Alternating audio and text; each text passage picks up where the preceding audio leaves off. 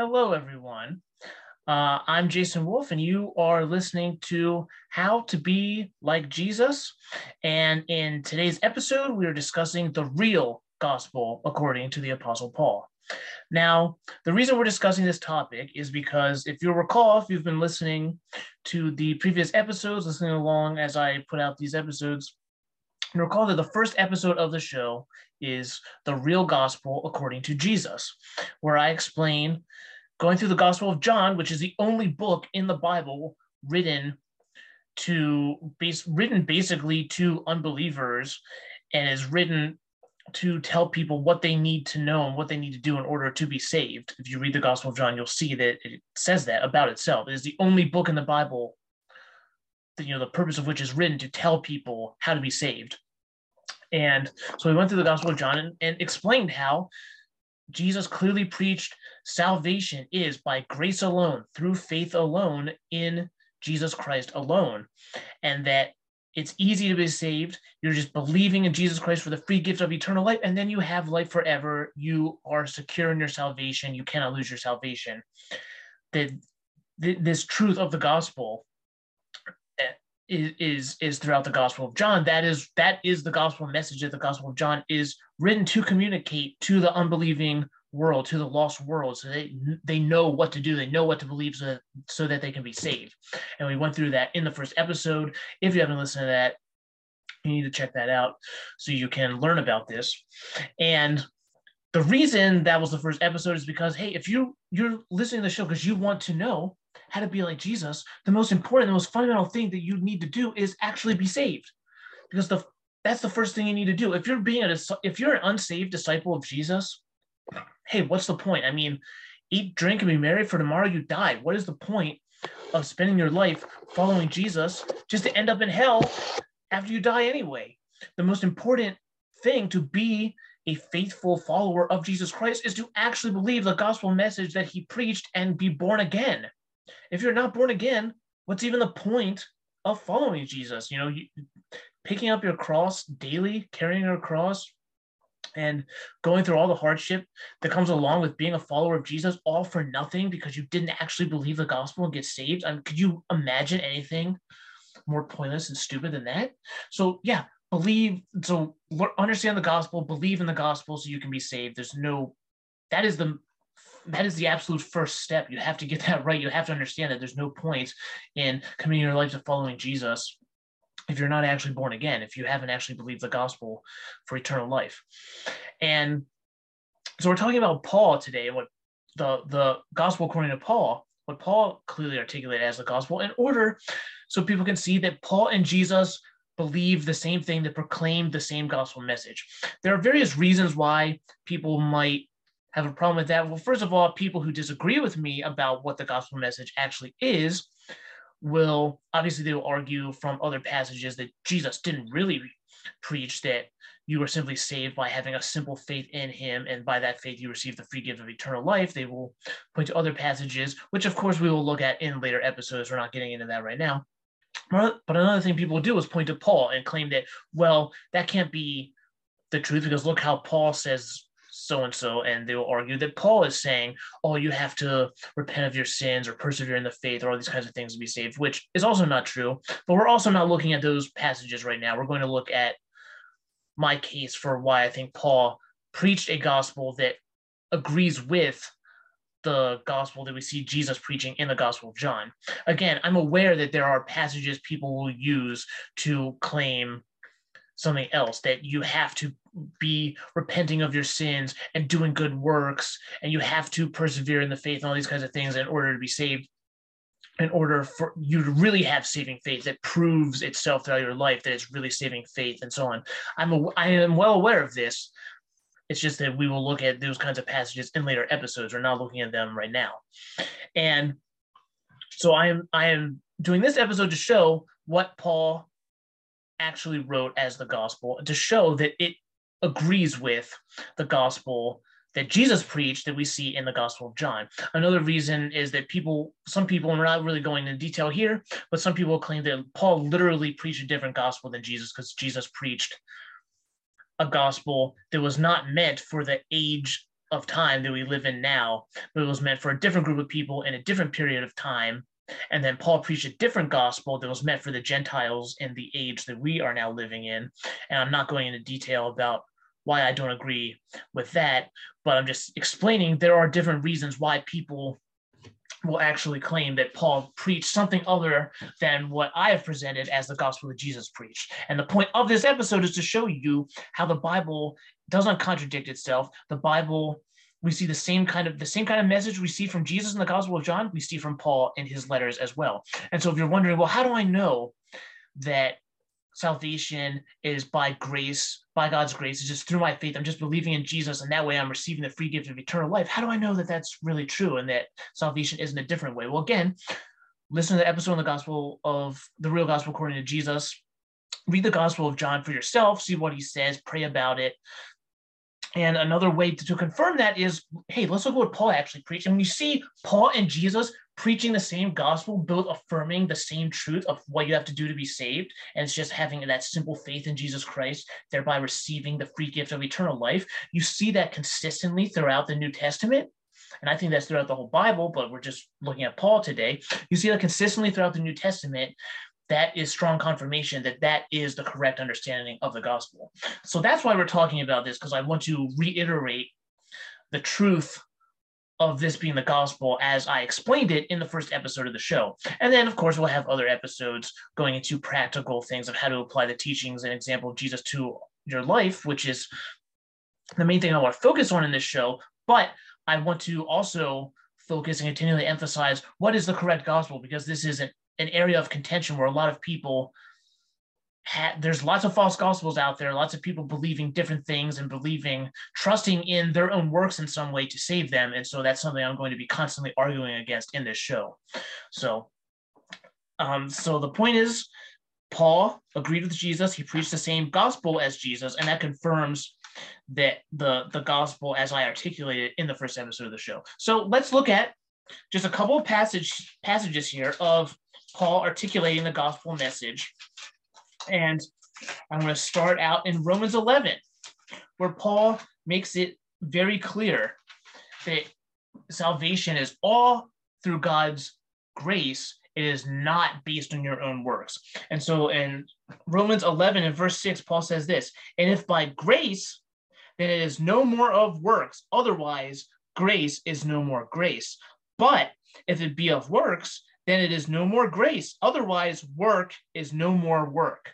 So you see, they are absolutely polar opposites, and you cannot combine them. You cannot do a Hegelian synthesis and say, oh, well, you cannot do a thesis, antithesis synthesis. You can't combine them in some way here. You can't.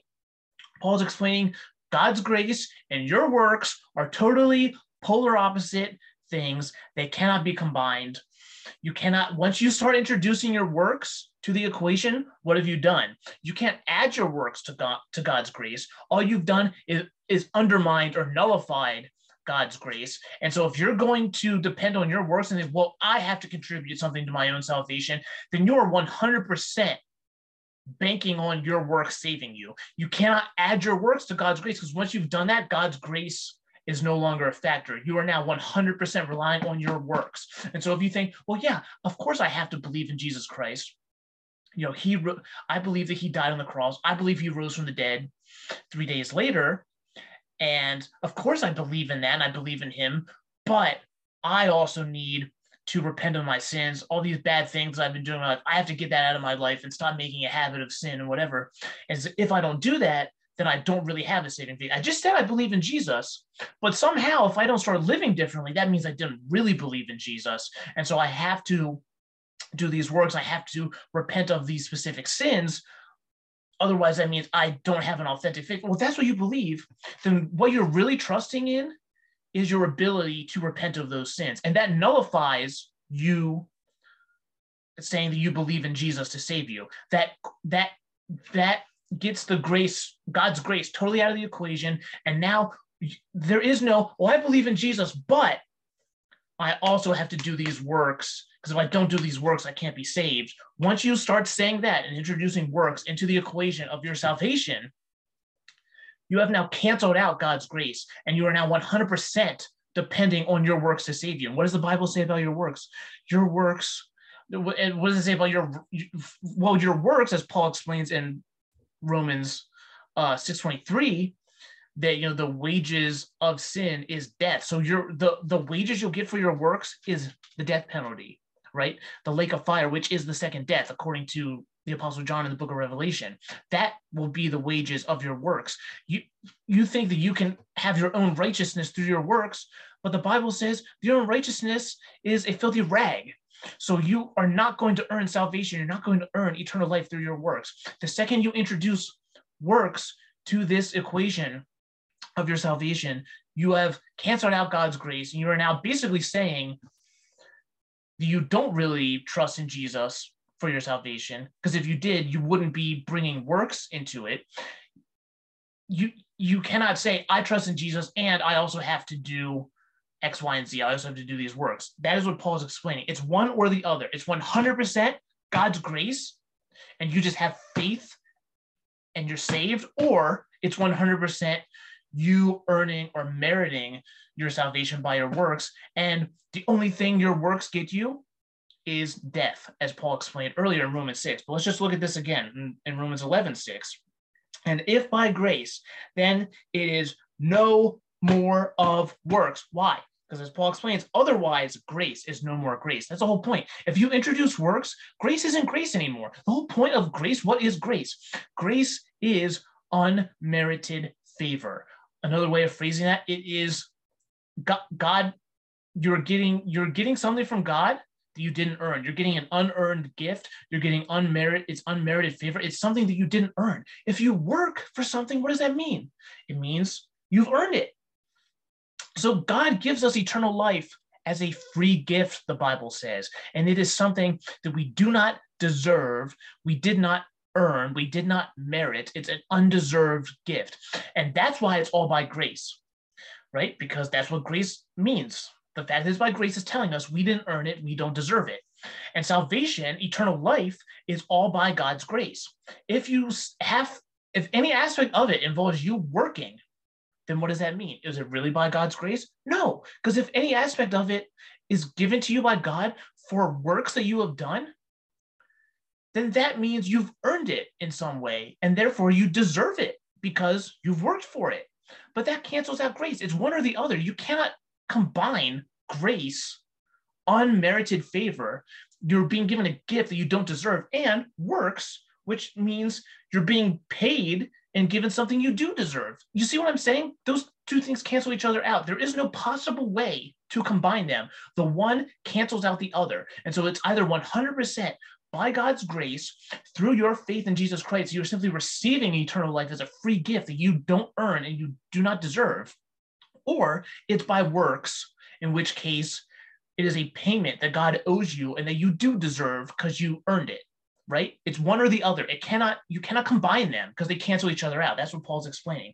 So again, and if it by grace, then it is no more of works. Otherwise, grace is no more grace. But if it be of works, then it is no more grace. Otherwise, work is no more work. Exactly. If it's by grace, it can't be of work. If it's by work, then it's not of grace. It's one or the other. You have to pick one. So you either have to believe that, yeah, I'm just believing in Jesus Christ for my salvation 100%, and I'm not earning it. I'm not doing any works, or I'm not contributing anything to my salvation. I'm simply believing in Jesus Christ, everything that he's already done for me to provide me with eternal life as a free gift. I'm just accepting that free gift through my faith. It's either that or I am good enough to earn my salvation on my own merit. Those are your only options. If you say, well, I believe in Jesus Christ, but it's by faith, but I have to do these works, whatever those works are, whether it's your baptism, it's repenting of certain sins in your life that you want to get out of your life, which is a good thing to do. You should be getting sin out of your life, but don't think you're earning your salvation by doing that. Or by doing these good works, applying the teachings of Jesus Christ to your life to live a more Christ-like life, which again, of course, is a great thing to do. We all want to do that. That's what the show is about, is to help give you the teachings of Jesus to apply to your life so that you can do that. But I'm emphasizing you do not do that to try to earn your salvation, because all you're going to earn is hell. All you are going to earn is the lake of fire. You cannot earn eternal life that way, as Paul makes abundantly clear here in Romans 11:6. And so I think I've beaten a dead horse here enough with this one verse. I think you get the point. If you don't get the point by now, I'm probably not going to be able to get through to you by continuing to harp on this one verse. You get the point, right? You cannot combine God's grace with your works. They cancel each other out, and that is completely compatible, of course, and is a confirmation of what the Gospel of John depicts as, the gospel that Jesus preached in the Gospel of John. Is totally consistent, compatible with that, okay? So again, Paul is clearly preaching the same gospel that Jesus preached. Now, if we go back earlier in Romans to Romans 4, we're going to read a longer passage here to get the context. In Romans 4, starting at verse 1, Paul says, "What shall we say then?" Oh, let me get the context here. So he gets it. I'm assuming you've probably read the book of Romans before, but he goes through explaining, how the Gentiles understand that God exists, that everybody knows that God exists, but they hold the truth in unrighteousness, and everybody's without excuse. And he goes through talking about the Jews and how, the Jews obviously understand these things, but the Jews are condemned by the law. You can't earn your salvation by keeping the law. He explains how how the law brings everyone into condemnation.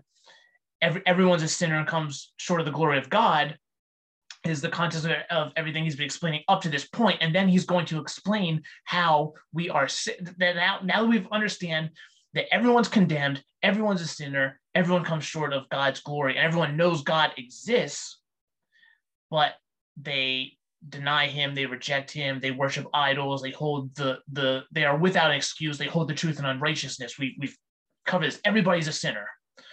Everybody's in need of a savior. Now Paul's going to start explaining here, well, how is it then that we're saved?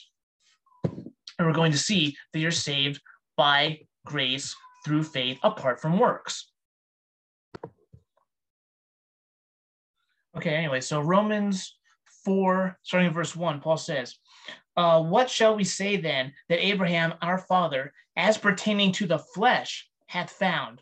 For if Abraham were justified by works, he hath whereof to glory, but not before God." So let's stop right here and look at what Paul is saying here in these first two verses. He's bringing up Abraham, because of course Abraham is the father of our faith.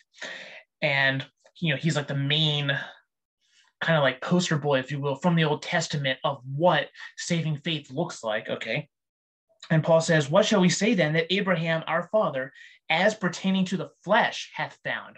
So we're talking about Abraham's works, what from his works, from his flesh, like what did he contribute to his salvation? What did he bring to his salvation? Abraham, according to his flesh, his own, carnal efforts, so to speak, what did he find as a result of that? And he says, "For if Abraham were justified by works." Now, again, Paul is using the word justified. Again, I'm assuming people are familiar with this. Of course, this is like a technical theological kind of term in the way that Paul uses it, at least most of the time, to refer to being saved. Like Jesus doesn't really talk about being justified. Paul talks about being justified. Jesus talks about being born again, for example, in the Gospel of John. Paul talks about being justified. And you might think, oh, well, these must be two radically different concepts because they're not using the same terms, but they're basically synonyms. Paul's talking about, he's using a different term, conjuring up a different kind of imagery, but it's talking about the same concept of being regenerated, being born again as a result of your faith. And the term specifically that Paul is using is, coming from this legal kind of terminology of being justified, meaning found not guilty by a judge. If you were on trial for, for supposedly committing a crime or being, a suspect for committing a crime or whatever, and you go through the trial and the judge pronounces you not guilty, this is like you being pronounced, justified. And this is what, at least within Protestant circles, within the, Protestant theology, this is, and obviously non-Protestants will argue their understanding of this, and we're not going to get into a whole debate on that right now, but just giving you my perspective here that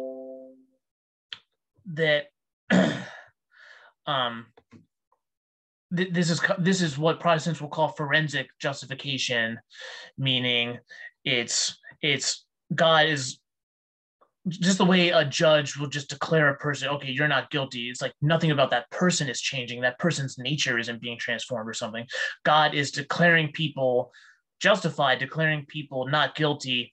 It's not that he's literally taking your actual sins away and changing you. It's a declaration. Okay. And so Paul's talking about being justified, and it says in Romans 4:2, for if Abraham were justified by works, he hath whereof to glory, but not before God. So we're talking about being justified, being born again, getting saved, getting regenerated. And Paul says, if Abraham were justified by works, he hath whereof to glory. So he's saying, hey, so he's asking a question, hey, of Abraham, he says, what shall then we say that Abraham our father, as pertaining to the flesh, hath found? Hey, what did he contribute to his own salvation? From his own flesh, from his own works. And he says, for if Abraham were justified by works, he hath whereof to glory. So if he were justified by his works, he could glory. Now think about this. Can you glory about your salvation? Can you say, yeah, I'm born again and I can glory in my own flesh. I can glory in my own works because my works contributed to it. I, in some sense, earned my salvation. I deserve to have eternal life because, hey, that is what I contributed to my own salvation. I did works for my own salvation, so I can glory in myself. Can any of us say that? If you think you can say that about yourself, you're insane and you're an unsaved heretic. No one can say that about themselves. Anyone, even most people who believe in a false gospel, at least recognize that you shouldn't be allowed to say that about yourself. Now, if you do think you have works, that you have to do certain works to contribute to your salvation, I don't see why you would think you can't say that about yourself, because logically speaking, remember what we just went over from Romans 11:6, your works cancel out God's grace. So then logically speaking, you should be able to glorify in your own salvation. If you think you're saved by your own works, if you think you need to have works to be saved, that means you think your works are contributing to your salvation, and you should be able to glory in yourself and in your works if you think you're saved by your works. So if you think works contribute to your salvation, why can't you glory then? You think you have to have works to be saved, right? So why can't you glory? That doesn't make any sense. The only way that actually makes logical sense for Paul to say, well, again, for us to get from what Paul says here, because Paul is giving us a rhetorical kind of argument here, but the point of what he's saying is that you can't glory in your own works, as we're about to see here. You cannot glory in your own works thinking that you're justified by your own works. And the only way Paul can say that makes any sense is if it's all by God's grace and all through your faith in Jesus Christ, and Jesus Christ did all the works and you don't have to do any works to be saved. That's the only way that can make sense. If you think you do have to do works to contribute to your salvation in any way, then it doesn't make any sense to say you can't glory in your own works if you think you do have to have works to be saved. All right. So does that make sense? Hopefully that makes sense, everybody. So what is Paul saying? He says, for if Abraham were justified by works, he hath whereof to glory. And then he says, but not before God. So his point is, Abraham, hypothetically speaking, if Abraham were justified, so made righteous before God, regenerated, born again, saved, okay, if he got saved before God, okay, if he received eternal life from God by his own works, he could glory, right? Just logically speaking, that makes sense. But then Paul immediately said, but not before God. So what's his point? His point is that Abraham did not do works to be justified. Because if he did works to be justified, well, then he could glory before God. And his point is he is not justified by works before God. When it comes to in the sight of God, we are simply saved by God's grace through our faith in Jesus Christ. Jesus Christ did all the works. We do not do any works to be justified before God. Okay? As we go on, he says, for what saith the scripture? Abraham believed God, and it was counted unto him for righteousness. And that is referencing back to Genesis 15:6. And so Paul just explained, all right, what is Abraham from his own flesh, from himself? What does he contribute to his salvation? Because if he was justified by works, he could glory. He could glory in the works that he did to contribute to his justification. But then immediately says he can't glory before God, and follows that up by saying, hey, what does the scripture say? Referencing Genesis 15:6, saying that Abraham believed God and it was counted unto him for righteousness. Exactly what I was saying about forensic justification. Does it say that Abraham was righteous in himself, or that God made him righteous? No. His faith is counted for righteousness. So it's not that he actually is righteous in and of himself. It's that he has faith in God, and therefore he has this kind of, what, again, Protestant theology, he has what's called imputed righteousness. He has Christ's righteousness credited to him, given credit to him, placed on his account, so to speak, by God. Christ's perfect righteousness.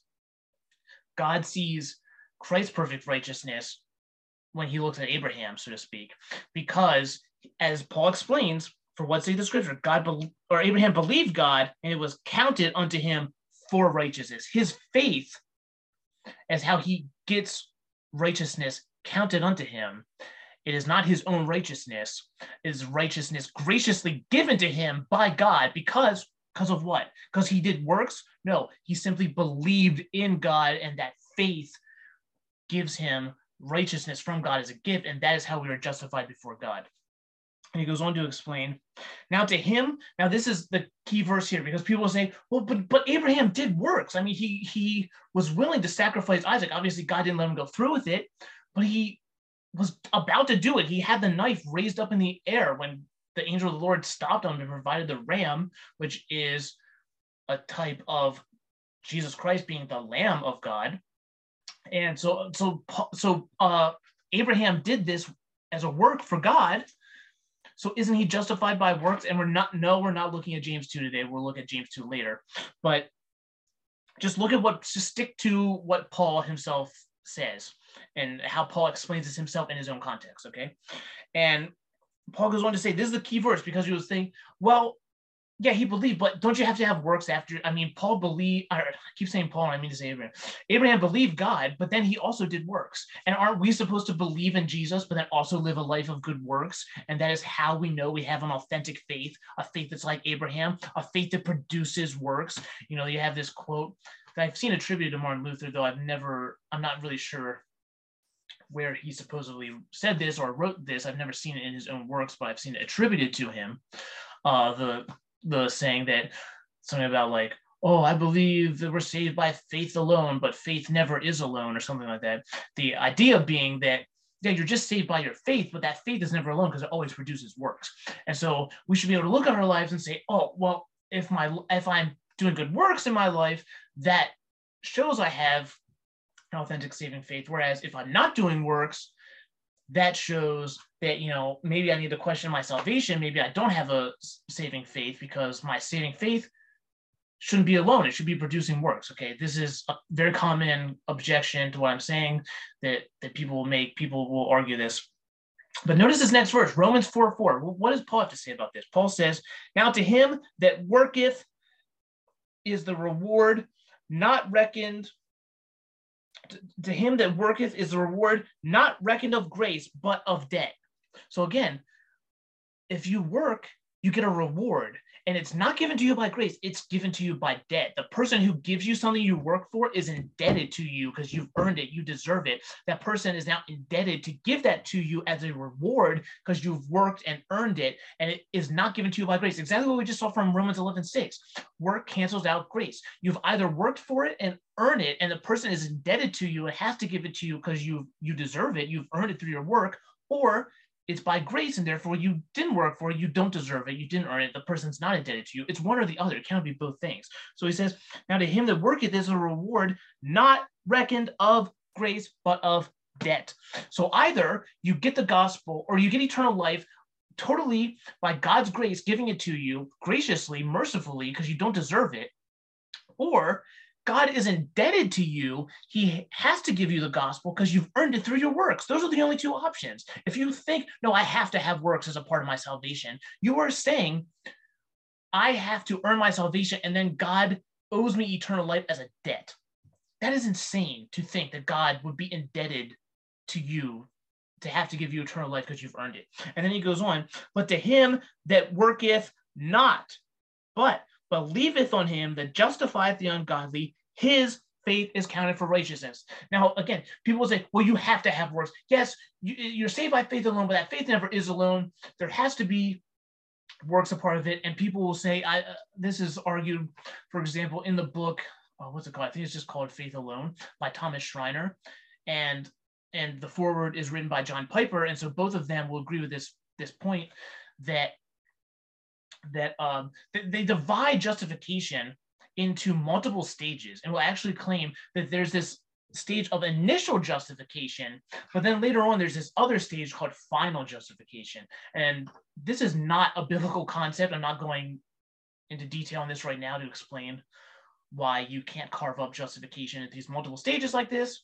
But no, this is not a biblical concept. But what they claim is initial justification, you initially believe in Jesus Christ and you get eternal life as a free gift. And that's just by faith alone.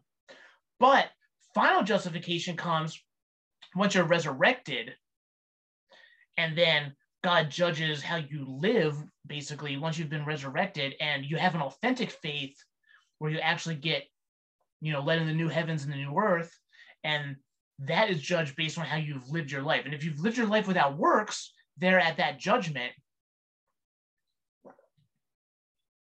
then you basically forfeit your final justification. You end up, it turns out you weren't really justified because you didn't have the works, and you'll be condemned to hell. Whereas if you've lived a life where you've added works to your faith, the faith that you've got in your initial justification, if you then lived your life where you're adding works to that, and then God sees those works there at that judgment, you then basically get that final justification where you're allowed in the new heavens and the new earth. Again, that is my understanding. I'm getting this a secondhand from the kind of thing that what Thomas Schreiner and John Piper articulate in their book Faith Alone. So so if I'm misrepresenting that book, I haven't actually read the book. I'm referencing that because, again, a secondhand source. This is my understanding of what is articulated in that book. So again, disclaimer, haven't read the book. I'm not trying to misrepresent it. If I am, it's a mistake.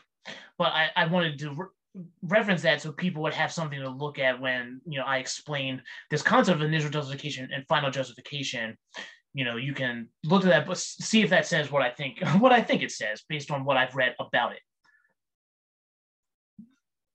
But my point is, this is a concept that is popular, that people, especially people who hold to Lordship salvation, will argue that you have to have works to be saved, that you're saved by your faith, but then that faith has to produce works. And they would claim, if that faith does not produce works, then it's not really authentic saving faith. You won't really be saved by that faith. Again, what does Paul say? Let's look at Romans 4:5. But to him that worketh not, but believeth on him that justifieth the ungodly, his faith is counted for righteousness. Just like Abraham's faith was counted for righteousness before, without him doing any works. Without Abraham doing any works, his faith in God is counted as righteousness by God. And in the same way as Abraham is justified by faith alone without any works, Paul says, to him that worketh not, but believeth in him that justified the ungodly, his faith is counted him for righteousness, just like Abraham's faith was counted him for righteousness without doing any works. So Paul makes it abundantly, explicitly, undeniably clear that no, works do not play a part in your salvation. He says, to him that worketh not, but believeth. That is how you're saved, not by working, but simply by believing, having a simple faith in God, just like the kind of faith Abraham had, where he just believed what God promised him. Jesus Christ promises us eternal life if we just believe in him. And that same kind of simple faith that Abraham had, if we have that kind of faith in Jesus, that faith is counted as righteousness for us. We don't have to do any works. Paul explicitly says that to him that worketh not, but believeth. So no, you do not have to have works. You do not, oh, well, you have to believe, but then you have to add works, because if you don't add works, then it wasn't really authentic. No, to him that worketh not, but believeth. And then people will say, well, if you don't really have works, then you don't really have faith. Well, Paul just described a person who doesn't work, but believes. So clearly you can have faith without works, because Paul just got done saying that it is a faith that you have that is separate from works. You don't have any works, but you have faith. And Paul says that faith counts as your righteousness, okay? So Paul makes it very, very clear, and this is exactly, again, to harken back to what we were saying about the gospel of, according to Jesus, the gospel that we read in the Gospel of John. This is exactly the same message that Jesus preached, where you were just believing in him for the free gift of eternal life, and there's not a hint of you having to do works to earn that eternal life. And as Paul just explained earlier in this chapter in verse 4, now to him that worketh is the reward not reckoned of grace but of debt. Because if you claim that you have works contributing to you having eternal life, then you are claiming that you have eternal life not by God's grace but by your own works, and therefore God is indebted to you to give you eternal life, which is insane. And so as we keep reading just a couple more verses here in this chapter, because Paul just got done appealing, of course, to Abraham, now he's going to appeal to David. It says, even as David also describeth the blessedness of the man unto whom God imputeth righteousness, and watch this again, without works. And then he quotes David saying, blessed are they whose iniquities are forgiven and whose sins are covered. Blessed is the man to whom the Lord will not impute sin. So again, it's an imputed righteousness. God, if you have faith, God will not impute sin. Instead, you have an imputed righteousness, a foreign righteousness that is not yours, because we're not righteous. Our righteousnesses are as filthy rags, the Bible says, but we get Christ's righteousness given to us as a free gift. That is why it talks about our faith being counted as righteousness, because our faith, we don't have our own righteousness, we're sinners, but our faith counts as righteousness because God sees Christ's perfect righteousness in the place of our sins. That's why it says, again, quoting from David, that blessed is the man to whom the Lord will not impute sin.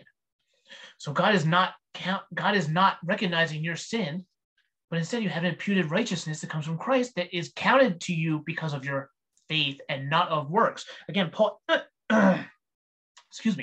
emphasizes again, now he's repeatedly emphasizing this in this chapter, and you see him emphasizing again at the end of verse 6, where he says, even as David also describeth the blessedness of the man unto whom God imputeth righteousness. Again, this is imputed righteousness, unto whom God imputeth righteousness without works. So again, how are you going to sit there and say, oh, well, of course you're saved by God's grace through your faith, but that faith has to produce works. Otherwise, at the final justification, you'll be condemned to hell. You're not really saved unless you have works at that final justification, wherever that supposedly is. No. Paul just said that God imputes righteousness to you without works. Works do not contribute to your own salvation. If you are depending on your own works to try to save you, you are canceling out God's grace, and you are claiming you've earned eternal life, and then God is indebted to you to give you eternal life as a reward for the works that you've done. That is what Paul clearly articulates here in Romans 4. And he repeatedly says, it's not of works, to him that worketh not, but believeth. And he says that God imputes righteousness, that blesses a man to whom God imputes righteousness without works. So again, Paul emphasizes repeatedly, this is all based on your faith alone, and it is without works.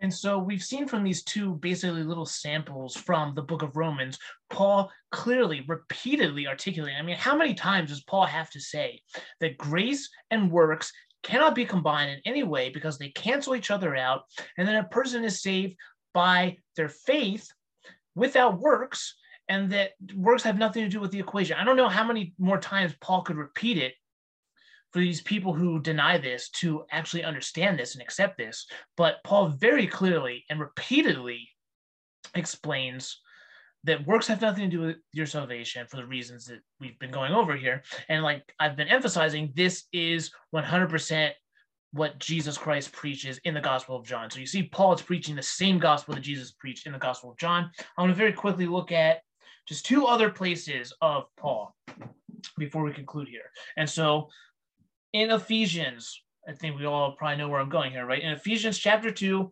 starting in verse 8, Paul says this, "For by grace are ye saved through faith, and that not of yourselves, it is the gift of God, not of works, lest any man should boast."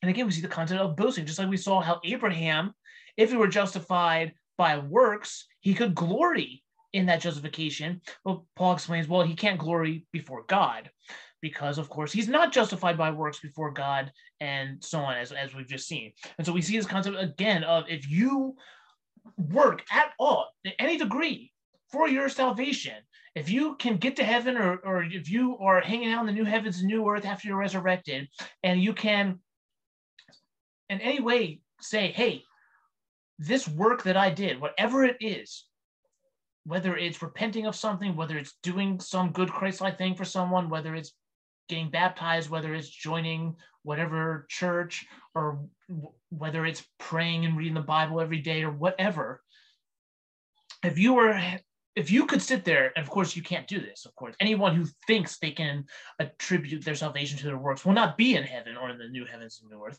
But hypothetically, if you could be hanging out in the, under your shade tree, as it's described in Isaiah, on the new heaven and new earth, and be sitting there going, oh well, I'm so glad that I did X, whatever that is. I'm so glad that I did whatever work to contribute to my salvation, because otherwise I wouldn't be here right now. If you could say that, what would you be doing? You would be boasting in your works. And Paul repeatedly emphasizes you cannot boast in your own works when it comes to your salvation. And so again, let's read what he says. "For by grace are ye saved through faith, and that not of yourselves, it is the gift of God, not of works, lest any man should boast." The whole reason works are excluded is because God doesn't want people boasting. Why? Because God came to earth, became a human, lived a perfect life that we have all failed to live because we're all sinners, died for our sins, taking the punishment that we deserve, rose from the dead, conquering Satan and death so that he could offer us eternal life. It is the first fruits, him resurrecting as the first fruits of our resurrection. That is the hope that we have. If you read 1 Corinthians 15, 1 Thessalonians 4, that is why we cannot boast in our own salvation. God already did everything. He already did the work. There is no work for us to do as a basis for us to boast in our own salvation. And then we are just given eternal life, as Paul explains. "For by grace are ye saved through faith." It is by God's grace and through our faith that we are saved. That's it, not of works. So it's exactly the gospel as I articulated. You are saved by grace, by God's grace, through your faith, and it's not of works. That's exactly what Paul just said. "For by grace are you saved through faith," and it goes on to say, not of works. That's exactly the gospel that I preach. That is exactly the gospel that we see Jesus preaching in the Gospel of John. Anything else where you're saying, oh yeah, but after you have faith, of course you have to have works, otherwise it's not real faith. How does that make any sense? How is that all compatible with Paul, who just got done saying that it is by grace through faith, not of works? So again, to emphasize, "For by grace are ye saved through faith, and that not of yourselves, it is the gift of God." And no, I'm not a Calvinist. I do not believe that Paul is saying that the very faith that you have is a gift from God, that you cannot choose to have faith, but God has to give you that faith through an irresistible grace. No, this is when it's saying that "for grace are you saved through faith, and that not of yourselves, it is the gift of God." Well, what is the that and the it? Right? So, and I'm not going to go in a bunch of detail here to, we'll address Calvinistic kind of things later, but the that and the it, obviously Calvinists will say, well, that is your faith.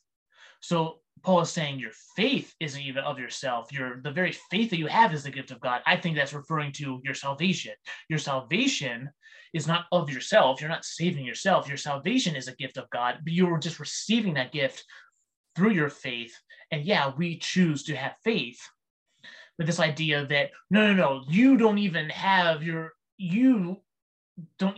faith of yourself. God gives you faith as a gift.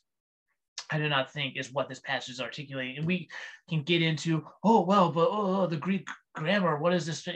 We'll look at that another time. I'm just explaining that I'm not articulating a Calvinist view of this verse here. So, for by grace are you saved through faith, and that not of yourselves, it is the gift of God, not of works, lest any man should boast. It cannot be more clear. Now, what people try to do to subvert this is they will look at verse 10, and people will usually in a very kind of haughty, arrogant kind of attitude, like, oh, well, when people quote these verses, they never include verse 10. Well, and they act like, oh, this is so ridiculous. How could you not include verse 10? Well, for some reason, you conveniently leave out verse 10 when you quote from verses 8 and 9. Well, let's see. Maybe it's because verse 10 is a different sentence. I mean, look at that. What does verse 9 end in? A period, because that was the end of Paul's thought. So it is not somehow, I'm not trying to twist scripture or somehow pull the wool over your eyes by quoting a complete thought from the Apostle Paul.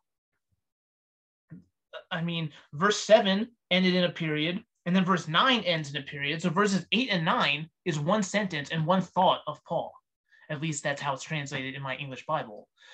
And so I'm sitting here reading the Bible in English, of course, and I see one complete sentence from Paul expressing a complete thought, and I read that and draw a conclusion from it. That is not, there's nothing wrong with doing that. The next verse is another sentence, okay? So, I mean, if I stopped in just like mid-sentence and just like took that out of context, and went, oh, well, look how, but then the sentence goes on and he starts saying something completely different from that, that would be one thing to accuse someone of twisting scripture if they're like literally pulling a fraction of a sentence and saying, oh, look what this says. But that's not what we're doing. We're looking at a complete thought that Paul had, okay? And now let's look at verse 10, because the argument is somehow verse 10, even though Paul just got done saying you are saved totally by God's grace through your faith, and that it's not of works. And the whole reason it's not of works is so you can't boast in your salvation because God has done all the work and he's giving it to you as a gift. Paul just got done explaining this. Supposedly, according to people who do Lordship salvation or Catholics and so on, supposedly verse 10 is going to just totally be a paradigm shift. Oh, it turns out we were misunderstanding verses 8 and 9 the whole time. Turns out Paul's actually saying you have to have works to be saved. That is what their argument assumes is happening here, and that makes no sense. And so let's look at verse 10 and see, are we completely misunderstanding verses 8 and 9? Do we need verse 10 to like tell us, oh, it turns out Paul is being sarcastic in verses 8 and 9, and actually you do need to have works to be saved? Let's look at verse 10 and see what it says. For we are his workmanship, created in Christ Jesus unto good works, which God hath before ordained that we should walk in them. Yeah, okay. How does this contradict what I understand as what Paul's getting at in verses 8 and 9? How does it contradict it? I need an explanation. So all it's saying is, yeah, we are his workmanship, being God's workmanship, created in Christ Jesus unto good works, which God has before ordained that we should walk in them. Yeah, because of course, God wants us, now that we're saved, to live a life as obedient disciples and do good works, and do works that God has ordained for us to do. God has a plan for the church. God has a plan for Christians, and works, the Great Commission, going out, preaching the gospel so people can be converted, and baptizing them, and just making disciples of people, discipling them. Yeah, of course, these are good works God wants us to do. That's not inconsistent with what I'm saying. All I'm saying is those works that God has ordained for us to do not contribute to our salvation. We are not earning eternal life by doing those works. That's all I'm saying. And that is exactly what Paul just said, because Paul just said, when it comes to our salvation, it is by God's grace through faith, and it's not of works. So he doesn't in the very next sentence say, oh, but actually you do have to do works, and those works do contribute to your salvation. No, of course not. That's absurd. Paul is just saying, now that you're saved, God has works for you to do that he's ordained for Christians to do. And we are his workmanship because we're created in Christ Jesus to do these good works. And God, the expectation is, now you're saved, now you're a Christian, God has these works for you to do. It's called the Great Commission. It's called go preach the gospel to every creature, baptize people, make disciples. That is what God wants for us to do. So yeah, of course, it's not, oh, you got saved, great. Now your life is a vacation and just lay around and wait to die so you can go to heaven. No, of course not. That's absurd. That's not what God has planned for people. God wants Christians to do good works, mainly the Great Commission. Is that inconsistent? The only way you can argue that's inconsistent with what Paul just explained in verses 8 and 9 is if you're saying that you have to do those works to be saved. Those works are contributing to your salvation. Folks, where does Paul say in verse 10 that these works are contributing to your salvation? For we are his workmanship, created in Christ Jesus unto good works, which God hath before ordained that we should walk in them to be saved? No. Paul just got done explaining you're saved by grace through faith, not of works. And in this verse, when he's talking about how God has created us in Christ Jesus to do these good works, he's ordained for us to do these works, it's just explaining, yeah, the Christian life is a life of work, but it is not in any way, shape, or form saying that you have to do these works to be saved. Paul doesn't say that these works are part of your salvation, and it's absurd to think that it's implied that these works are a part of our salvation, when literally in the previous verse, Paul just got done saying, not of works as any man should boast. Then you think it's going to go immediately after saying that, explain that, well, actually, you do have to do work to be saved, so then you can boast. No, that's absurd. That makes no sense. So people will try to appeal to verse 10 as if this is somehow this silver bullet that shows, so you do have to do works. Folks, that's just insane. That would be making Paul contradict himself. And that verse 10 says nothing about doing works to contribute to your salvation. Doing works is, of course, that's a part of the Christian life, but those works do not contribute to your salvation, because if they did, then you could boast. And Paul just got done saying you're saved by grace through faith, not of works, lest any man should boast. So this work that we do as born-again Christians is a part of the Christian life, of what God wants us to do. He wants us to follow Jesus. He wants us to apply Christ's teaching and the example of his life that we see in the Gospels to our lives so we can be sanctified. And it also has to do with earning rewards for later on, but those rewards are not a part of your salvation. Salvation is a gift. Rewards are something that you earn in addition to being saved. We're not getting into that in detail now either, but these are various reasons why God has ordained for us to walk in good works. But again, that is not required for salvation. Paul does not say that. It is absolutely absurd to interpret verse 10 in that way, because all you're doing is interpreting verse 10 in such a way that actually contradicts what Paul just said in verses 8 and 9, and that makes no sense. So I think I've labored enough there on that passage. One more very quick passage here, and it's not from one of Paul's letters. It's from the book of Acts. In Acts chapter 16, we have Paul and Silas they've been imprisoned, and basically what happens here in the context is they get imprisoned, but then an earthquake happens, the prison doors open, and the guard there assumes that everyone just left and fled the prison, and he thinks, oh man, I'm in big trouble because all my prisoners here that I'm here guarding all just escaped, and he's about to kill himself. He pulls out his sword, he's about to kill himself because I don't know if the Romans would have tortured him and executed him, or what his punishment from the Romans would have been for the prisoners escaping. But whatever it is, he doesn't want to deal with it. It's worse than death, apparently, because he wants to avoid that scenario. And so he's just about to kill himself when Paul shouts out to him and stops him, because nobody actually escaped. The earthquake happened, the prison gates opened, but nobody actually escaped. They're all still there. So then Paul, tells him, hey, don't kill yourself. We're all still here. And basically having this horrible, crisis and near-death experience, at his own hand here, that this guard just went through, basically, the way I see it, kind of brings him to rock bottom to realize, oh, man, I need to know how to be saved, because, life is crazy and I almost just killed myself here for no reason because these people are still here. And so this brings him to the point of realizing, hey, I need to know how to be saved. And so asks this of Paul and Silas, and just look at the answer that he gets. So that's the context of what happens. If we just look here in verse 30, Acts 16, verse 30, it says, and brought them out and said, sirs, what must I do to be saved? So this is the guard asking Paul and Silas, what do I need?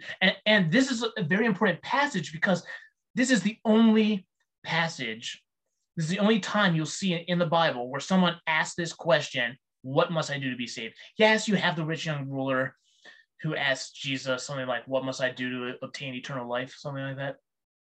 And obviously we'll look at that passage in detail later. But this is the only passage So you have that passage where it's kind of the same kind of question, but this is the only time that a person asks, what must I do to be saved? They're not asking, hey, what do I have to do to obtain eternal life? They're just asking, what must I do to be saved?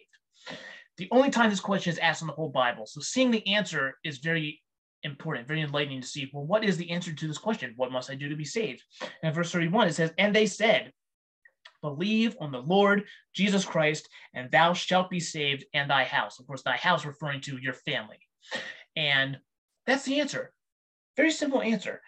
They said, believe on the Lord Jesus Christ, and thou shalt be saved. There is no, yeah, you believe in Jesus Christ, and you shall be saved with your initial justification, but then, God ordained these works that you have to walk in order to earn your final justification. If you don't do those good works after your initial faith, then you won't really get into heaven when you die, and you won't be led into new heavens and new earth after your resurrection, because you got to have those works after your faith in order to actually earn your salvation. No, of course not. That's absurd.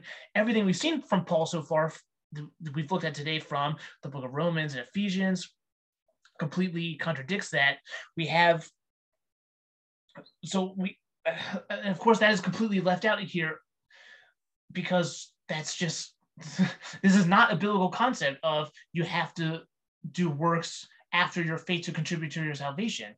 We've seen that contradicted over and over again by Paul that says it's not of works. And so we see him in a very, very summarized, message here of believe on the Lord Jesus Christ, and thou shalt be saved. That is the essence of what it is. And of course, he didn't explain, well, what is it that you are believing? But we see what is it that you must do? What must I do to be saved? Believe on the Lord Jesus Christ, and thou shalt be saved. It's that simple. You're just believing in Jesus for salvation. And again, this is exactly what we see Jesus saying, like in John 6:47. I mean, think of this. Compare Acts 16:31 with something like John 6:47. It's a really simple verse, but I don't want to mess it up from memory, because somehow, even though it's a very, very simple verse, I'll end up doing that.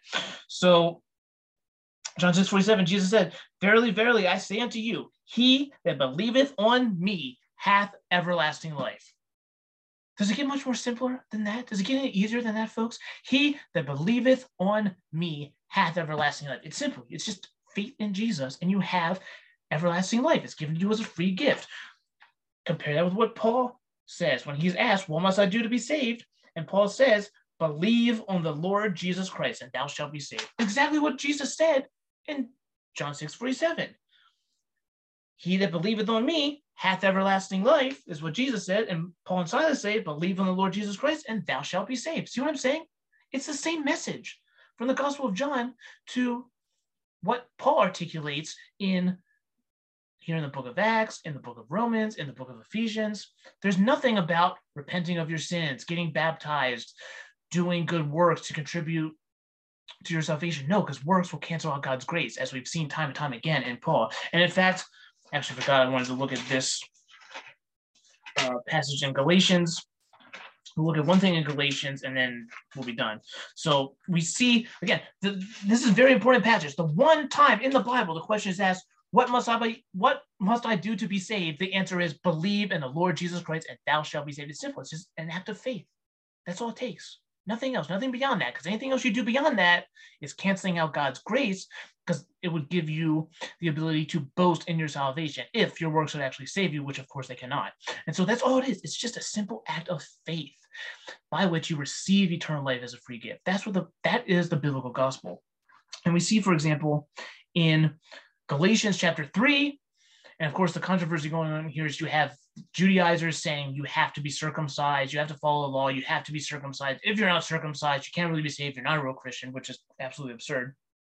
And Paul explains here in Galatians 3, starting in verse 1, O foolish Galatians, who hath bewitched you that you should not obey the truth, before whose eyes Jesus Christ hath been evidently set forth, crucified among you? This only what I learn of you. Received ye the Spirit by the works of the law, or by the hearing of faith? And then this is the key verse here. Are ye so foolish? Having begun in the Spirit, are ye now made perfect by the flesh? And that is my that is my main question here for folks who hold to lordship salvation or whatever other gospel, that you insist, well, no, you still have to be doing good works in your life. After, yeah, you're saved initially by just that act of faith. There's not necessarily works associated with it when you just have your initial act of believing in Jesus. But after that, you have to have a life of repentance and doing good works and persevering and so on, because otherwise it's not real faith. My question for you who believe that is, are you so foolish? Having begun in the spirit, are you now made perfect by the flesh? Because that is essentially what you're saying. Yeah, you begin in the spirit. The Holy Spirit convicts you of your sins and the power of the word of God being preached to you. And with, because God's word is powerful and someone's preaching the gospel to you through the powerful word of God, and the Holy Spirit is convicting you of your sin and of your need of a savior, and of Jesus Christ being the one who's taking care of your sin on the cross and rising from the dead. And that's how you begin your faith, that initial act of faith, beginning in the spirit, because this is you are learning a spiritual truth and having this spiritual act of believing in the gospel as is preached you from the word of God. The Holy Spirit is convicting you of these things and enlightening your mind to the truth of the gospel. You're beginning in the spirit, but then after that, it's all about repenting of your sins and doing good works and doing all this. So you're beginning the spirit, but then you're made perfect by the flesh. That's what you believe. That's insane. And of course, it's a rhetorical question that Paul asked, because of course it's absurd to think, yeah, I begin my Christian life in the spirit, but then after that, it's a life of the flesh where it's all about me doing works to earn my salvation, because if I don't, then I won't really be saved when I eventually get judged by God. That's absurd. And I know that people will want to fall back on it and go, oh, well, I'm not saying that it's all just me in the flesh doing works. I'm empowered by the Holy Spirit to do these works. And of course, if you're actually saved and you're doing good works that God wants you to do as a Christian, because again, I'm not denying that the Christian life is a life of work. That's what it's meant to be. And of course, if you believe in Jesus and you're saved, you get the Holy Spirit indwelling in you, and the Spirit does empower you to do works for God throughout your life. These are the works where God has ordained for you to walk in, as Paul says in Ephesians 2:10, that I totally affirm is, of course, true. But if those works are not contributing to your salvation, if you think those are contributing to your salvation, that would be canceling out God's grace, as we just went over. The Holy Spirit is not going to empower you to do works to try to earn your salvation and cancel out God's grace. Folks, that doesn't make any sense. The Holy Spirit empowers you to do works for God so that you can accomplish God's will, do what God wants you to do, accomplish the things in the world that God wants to be accomplished through the church, and earn rewards from God that you'll receive later. Yeah, the Holy Spirit will empower you to do those things. The Holy Spirit's not going to empower you to undermine the grace of God and think you're earning your salvation. That's crazy. That doesn't make any sense. And so we see here that Paul preaches a gospel that is all salvation by grace. It is by God's grace through your faith, you receive eternal life as a free gift. It's not of works, lest any man should boast. It's 100% consistent with what we see Jesus preaching in the Gospel of John. We just compared John 6:47 to Acts 6:31 and seen that it's the exact same message. When asked the only time in the Bible, what must I do to be saved? It's a very simple thing. Just believe in Jesus Christ and you will be saved based simply on your act of faith, not on anything else. And so there you go. That is the real gospel according to the Apostle Paul. I hope you enjoyed it. I hope I was able to get through to people. I hope that made sense. If not, I encourage you to, if you think, no, you have to repent. You have to have good works. So that's what the Bible teaches. It can't be that simple. I encourage you, especially to read the Gospel of John and think about what Jesus says.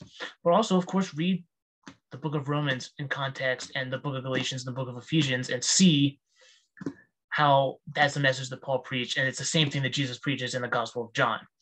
And so, and next time we'll move on to other topics. Again, this topic I'm going to bring up time and time again in this show because it's the most important topic that people need to understand. You need to understand the gospel.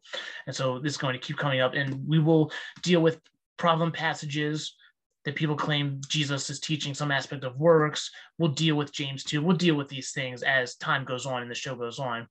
But that's it for today's episode. Thank you, everyone, for listening, and God bless.